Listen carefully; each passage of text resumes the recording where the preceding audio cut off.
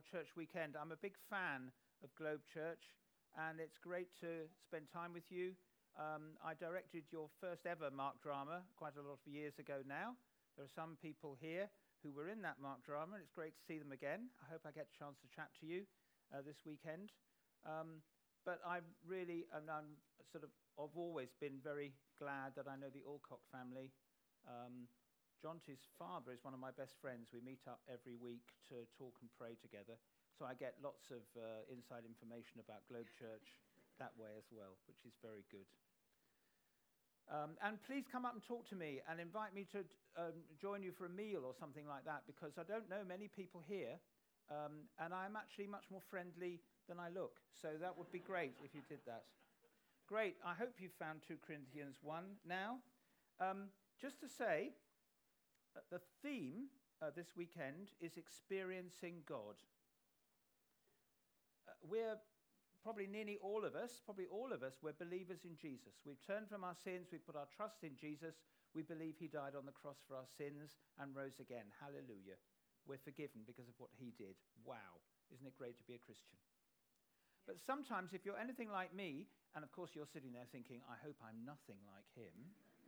If you're anything like me, sometimes your heart is cold. Sometimes God feels very distant.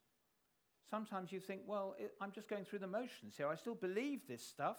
The gospel's true, but I'm not experiencing God in my life.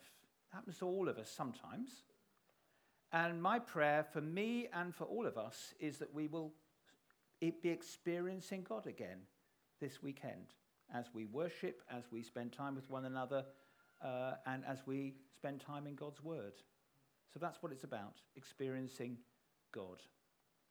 Let's pray together as we come to 2 Corinthians 1. Let's pray. Father, we thank you that we have your word in our hands.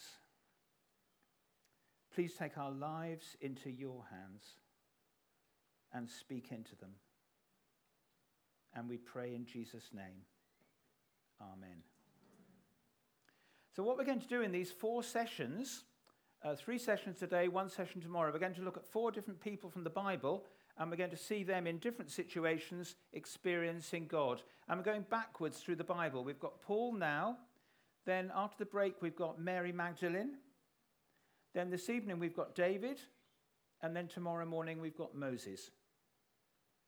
And so we're looking at 2 Corinthians 1 this morning, the first half of it. And the title, when we're looking at Paul, is Experiencing God When It's All Too Much. Experiencing God when it's all too much. Paul is writing this letter to the church in Corinth. There were people in... Paul had been there had been preaching when the church in Corinth came into being. He'd preached the gospel there.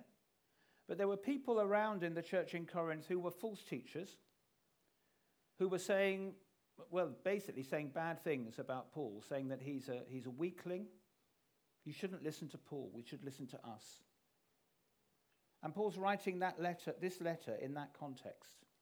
And he does 3 things at the beginning of the letter, which I think are really important. Have a look down at verse 1. First of all, he says, I'm an apostle of Christ Jesus. Paul, an apostle of Christ Jesus. He's saying to them, I've been chosen by Jesus to pass on his message to the world. I'm an apostle. And he says, I didn't apply for that job. I'm an apostle of Christ Jesus by the will of God, verse 1. In other words, Paul is saying to the Corinthians, and the Holy Spirit is saying to us, this is the word of God. This is God speaking through this letter. Let's be open to the Holy Spirit. Second thing Paul does at the beginning of the letter is he reminds them how much he loves them. Look at verse 2. Grace and peace to you from God our Father and the Lord Jesus Christ. He wants the best for them. He's praying that God will bless them. And the third thing he does at the beginning of this letter is he talks about his weakness. He says, I am weak, but I've experienced God in my weakness. And so these first verses, this first section, verse 3 to verse 11, that's the passage we're going to look at, it's about suffering. in Paul's life and suffering in our lives. So let's look at this together. I want to encourage you to do two things at once in the next few minutes. While you're listening and reading, please also be talking to the Lord. So when you read something or hear something, you think, wow, that's great, say, thank you, Lord. Be talking to the Lord.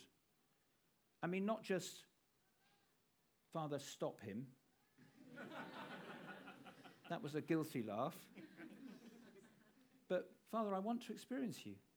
You can be talking to the Lord now. I can be talking to the Lord now while I talk to you. Just lift your heart. Let's fill this place with worship. Let's not stop worshiping because we've stopped singing. Okay, come with me into this passage. I'm dividing it into two halves the way the NIV has. Firstly, in verses 3 to 7, the truth about suffering. The truth about suffering. And there are three things to pick out here. The truth about suffering. First of all, we all suffer. Look at verse 4. God comforts us in all our troubles. We suffer. We struggle. I mean, everybody struggles. Everybody suffers in the world. But this is specifically talking to Christians here. Sometimes there's a sort of suffering that comes because we're Christians. People maybe, our friends maybe laugh at us because we believe in Jesus, because we're involved in a church. Around the world, there's much bigger problems than that, persecution. But all of us suffer. And look at the beginning of verse 5. Just as we share abundantly in the sufferings of Christ, we all suffer. And some of us are suffering here at the moment. It may be because of the way your family think about your faith, but it may be other things. It may be loneliness. It may be fear of the future. It may be anxiety. It may be illness. It may be concern about your family. It may be thinking, am I ever going to find someone to marry me? If you're not at the moment, I mean, some of us are sitting here thinking, oh, well, I can think exactly what that is for me, what my struggle area is. Others of us can't think of anything specific, but there'll be something that will pop up in 2024. All of us will suffer. All of us have struggles sometimes, don't we? I don't think I'm the only one. We all suffer. Secondly, God comforts us. Look at verse 4 again. God comforts us in all our troubles. Now there's the statement, God comforts us in all our troubles. Notice it doesn't say in some of our troubles, it says in all our troubles. Now, how does God comfort us? Sometimes that comfort might be that he takes the suffering away. Maybe we've been praying for something to happen, that this problem area in our lives will be sorted, and sometimes God answers that prayer and does that.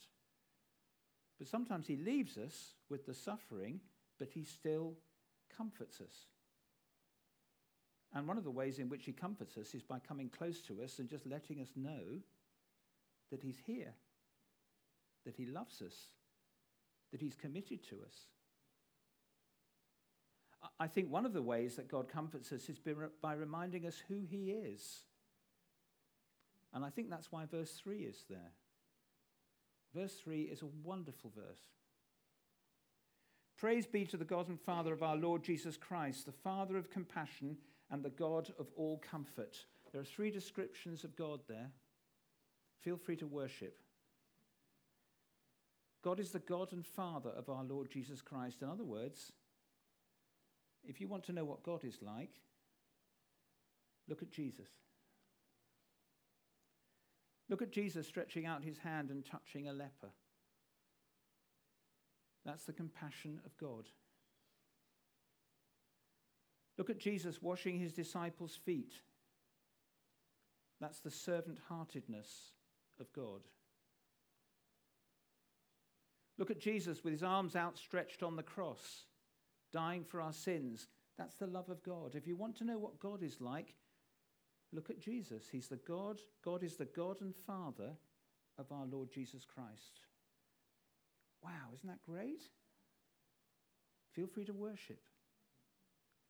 He's also the Father of compassion. Compassion, as far as I can see, is a feeling. God is not hard-hearted. He feels something when he sees me struggling, when he sees you struggling. He feels compassion.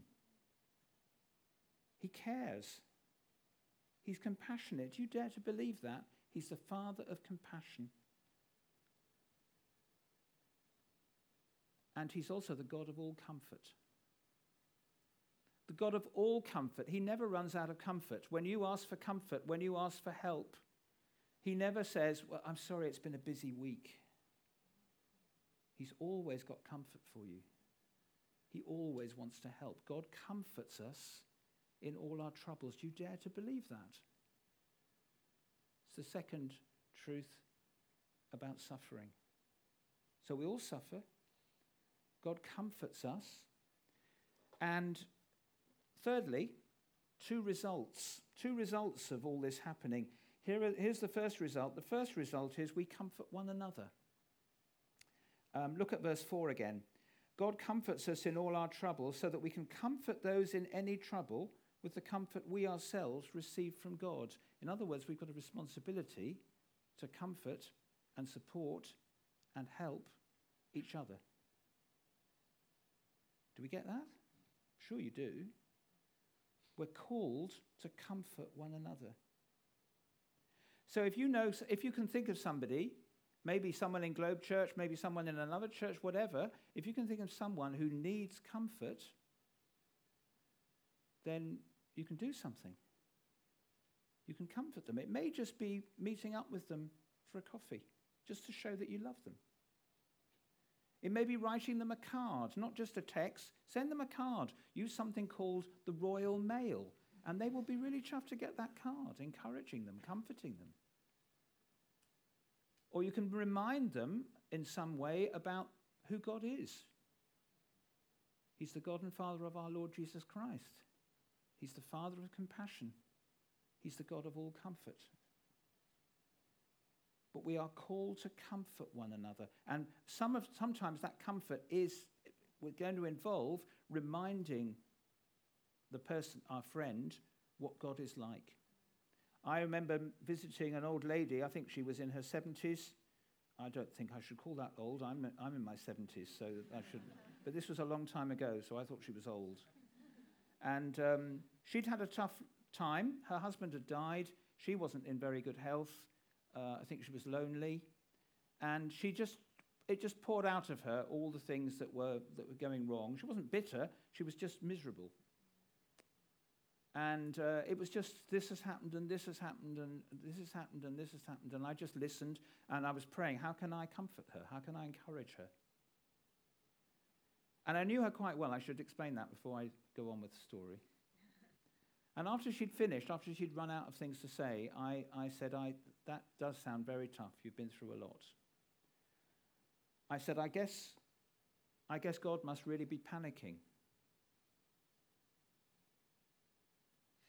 And she said, no, God isn't panicking. God is in control. God knew this was going to happen. God's in charge here. God's with me the whole time. He never leaves me on my own. He's looking after me. She started preaching to herself. Just because I said something really silly and unfeeling, like God must really be panicking. I'm not suggesting you need to be going around to all your friends who need comfort, telling them God must really be panicking. But we have a responsibility to comfort one another, to encourage one another, to build one another up. Can you think of somebody who needs comfort and encouragement? And can I just say, if you're the person that needs the comfort and encouragement, it may be obvious that you need that.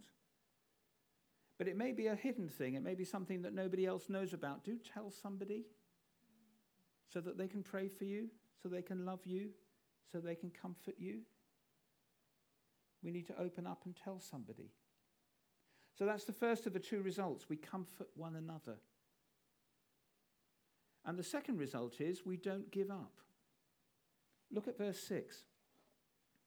If we are distressed, it's for your comfort and salvation. If we are comforted, it is for your comfort, which produces in you patient endurance of the same sufferings we suffer. Patient endurance. We don't give up. There are times when I give up. There are times when I felt like giving up. There was a time in my 20s when I gave up being a Christian, but the Holy Spirit had other ideas and brought me back. But actually, if we're comforted by God and by other people, we won't give up. We'll have patient endurance, verse 6. But I am naturally I'm a giver-upper.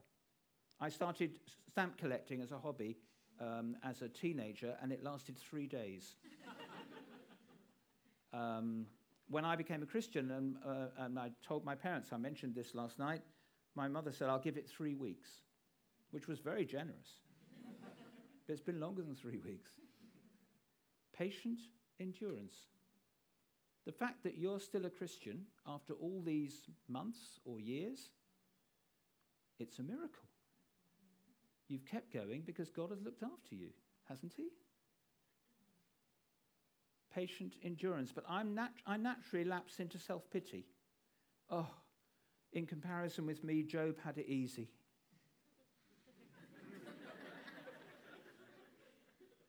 Probably not true. Patient endurance is the second result if we're experiencing God's comfort and comfort from other people too. That's the truth about suffering, verses 3 to 7. Come with me to the second half of the passage, please. Verses 8 to 11, the experience of suffering. The experience of suffering. There are 3 things again. Firstly, what suffering or how suffering feels. How suffering feels. Look at verse 8. We do not want you to be uninformed, brothers and sisters, about the troubles we experience in the province of Asia. That's Asia Minor, that's Turkey. He's almost certainly talking about what happened to him in Ephesus. You can read about that in Acts 19. But he doesn't go into detail here. He just says, I was having a really, really tough time. Now look what he says. Middle of verse 8, we were under great pressure, far beyond our ability to endure, so that we despaired of life itself. Just look at that. I don't know what your view of Paul is, but I've often had the idea of the Apostle Paul. He's so strong. But here is Paul saying, I was falling apart. I mean, that's why I've called this experiencing God when it's all too much. I mean, just have a look at that in verse 8. We were under great pressure, not just under pressure. We were under great pressure. It was weighing me down. It was too much. Far beyond our ability to endure, not just beyond our ability to endure, far beyond it. Far beyond it. We despaired of life itself. Paul was thinking, I think I'm going to die. This is going to kill me. Maybe at times he even wanted to die. Wanted to go straight to heaven. Some of us have been in that kind of experience of thinking, actually it would be better to go straight to heaven now rather than put up with this. And look at the beginning of verse 9. Indeed, we felt we had received the sentence of death. The Greek apparently says the answer of death. It's like whenever Paul asked himself the question, what's going to happen to me? The answer was, you're going to die. That's how suffering feels sometimes. If you're already going through that now, then you're not the only one. This is what suffering sometimes feels like. And if you're not suffering, if everything's fine at the moment, just be prepared that when tough times do come, you're able to go back to 2 Corinthians chapter 1 and say, well, actually, Paul went through tough times. The end of verse 8, the beginning of verse 9. That was how suffering feels. Secondly, why suffering comes. Why suffering comes. Second half of verse 9 and verse 10. Look at verse 10 first of all. God has delivered us from such a deadly peril, and he will deliver us again. On him we have set our hope that he will continue to deliver us. It looks like in this situation, Paul was delivered from his suffering. Whatever the problem was, Paul was delivered. Paul was set free. He didn't die. He carried on living. That doesn't always happen. I need to say again, God doesn't guarantee that he'll take the reason for the suffering away. Miracles on demand are not a teaching of the Bible. We can ask, but it's God who decides what he does. But look at the end of verse 9 and look and see why suffering comes in the life of a Christian. This happened that we might not rely on ourselves, but on God. Oh, wow, I need to read that every day, probably every hour of every day, because we naturally rely on ourselves, don't we? I think we're brought up to do that. Pull yourself together, you can do it. And we rely on our experience or our relationships or our gifts. And God is saying, don't rely on those things, rely on me. And God brings us to an end of ourselves where we just can't cope deliberately so that there's only one person we can rely on, and that's God. This happens so that we wouldn't rely on ourselves, but on God. And do you see how Paul describes God? End of verse 9. He is God who raises the dead. Oh, wow. Now, Paul could have written, we should rely on God who raised the dead, talking about Jesus. He raised Jesus from the dead. That's true. It would be absolutely true if Paul had written, we should rely on God who raised the dead. That's true. But Paul doesn't write that. He says, we should rely on God who raises the dead. In other words, he still has that power. He can still work in my situation. He may take the suffering away, he may not, but he's there. He's as powerful as ever, and he can come and comfort me and strengthen me and encourage me. He is the God who raises the dead. I want to say that S at the end of raises, this is a stupid thing to say, but don't write it down, is the most important S in the New Testament. Because he's still like that. He's got that kind of power and he's committed to you. Listen to that. He's got that kind of power and he's committed to you. Sometimes you might feel like death warmed up. But God is the God who raises the dead. I was talking to a student in Austria, and he was really struggling. He had a tough time for all sorts of reasons. I don't even remember the details now, but it's a long time ago. And we looked at this passage together. And he was blown away by this description that God is the God who raises the dead. I'm blown away by that letter S at the end. That God is still that God who has the power to raise the dead. That kind of power. And I'm not an artist, but I drew this for him. And I said, why don't you take this home and blue tack it to one of the cupboards in your kitchen? No one else will know what the significance of this is. But every time you see it, you will remember God is the God who raises the dead. And he did it. And he found it helpful. And maybe you even want to do that. I'll even donate this to one of you if you like. I don't want it. Do you see who God is? He's the God and Father of our Lord Jesus Christ. He's the Father of compassion. He's the God of all comfort. And he's the God who raises the dead. Isn't it great to be a Christian? Experiencing God when it's all too much. Sometimes it feels like it is too much, and we need God. We need to experience God where we can cry out to him because he's this kind of God. Feel free to lift your heart in worship. So, how suffering feels. Why suffering comes, so that we rely on God who raises the dead. And thirdly, 2 results. And the 2 results are in verse 11. As you help us by your prayers, that's the first result, people will pray. But of course we need to tell people that we need prayer. We need to ask a friend. You may even sometimes, occasionally it happens to me, that someone in church comes up to me and says, I know that you pray, Andrew. I don't want to tell you what my problem is, but would you pray for me in the next week? And I say, that's fine. I don't need to know what your problem is because I know somebody else who does know what your problem is.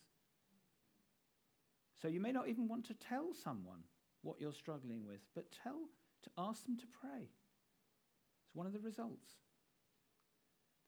And the second result is thanksgiving as God answers the prayer. Then many will give thanks, verse 11, on our behalf for the gracious favor granted us in answer to the prayers of many. We'll thank God for his help. Thank God, maybe he took the suffering away, the reason for suffering away, or maybe he just allowed that person to experience God's presence. But there'll be thanksgiving because God cares.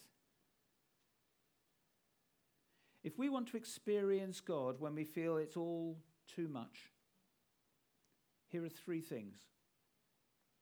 Three things to finish with. Firstly, I've said this already, but tell someone what you're struggling with. Don't just bottle it up and leave it. Don't think I can't share this with somebody, they'll be so shocked. Tell someone what your struggles are. Secondly, let's comfort one another. Let's pray for one another and let's do things. Let's write that card or let's go out for coffee with that person. Take the initiative. Is the Holy Spirit bringing somebody into your mind, reminding you of somebody who needs comfort? And he's saying to you, do something. You can do something. And thirdly, if we want to experience God when we think everything's all too much, let's remember who God is. He's the God and Father of our Lord Jesus Christ. He's the Father of compassion. He's the God of all comfort. And he's the God who raises the dead.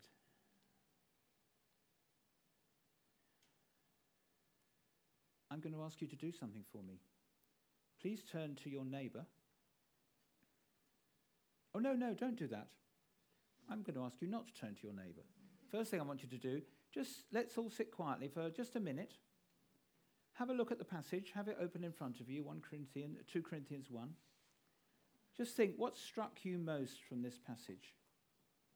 What has the Holy Spirit particularly pointed out to you, reminded you of? What's the most important thing for you? It may be one of those descriptions of God in verse 3 or verse 9. But it may be something about comforting others. It may be something about praying for others. It may be about asking someone for prayer. Just spend a minute thinking. Maybe you'll find yourself praying as well.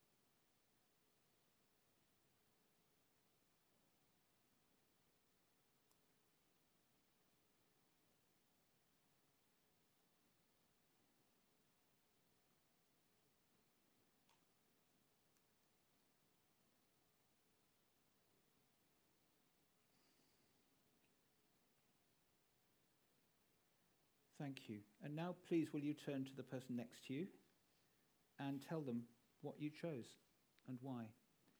Don't move chairs, but try and do it in pairs. There might be some threes, but let's not have more than 3 in a group, please. But just share with somebody what you chose and why. This involves speaking.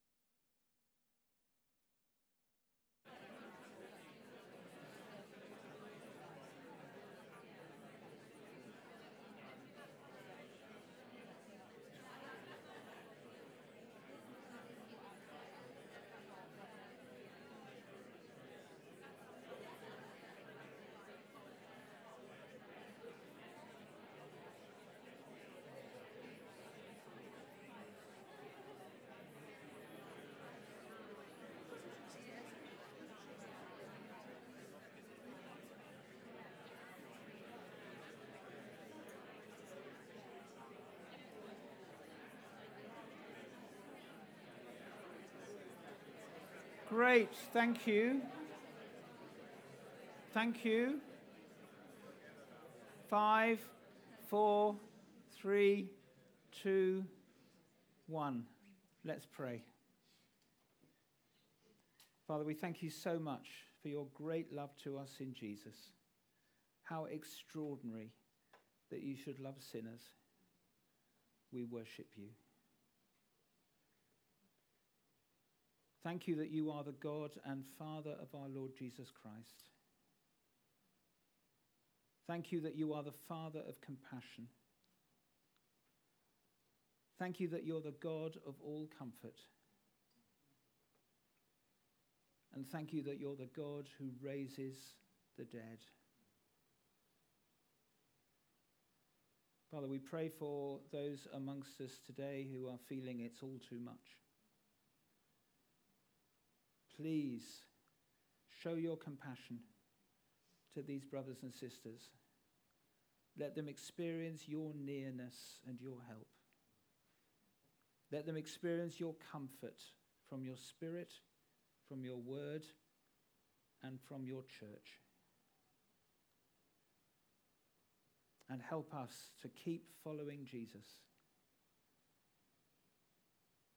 We pray all these things in Jesus' name. Amen. We're going to sing a couple of songs in response, so feel free to stand or to sit and pray and use this time.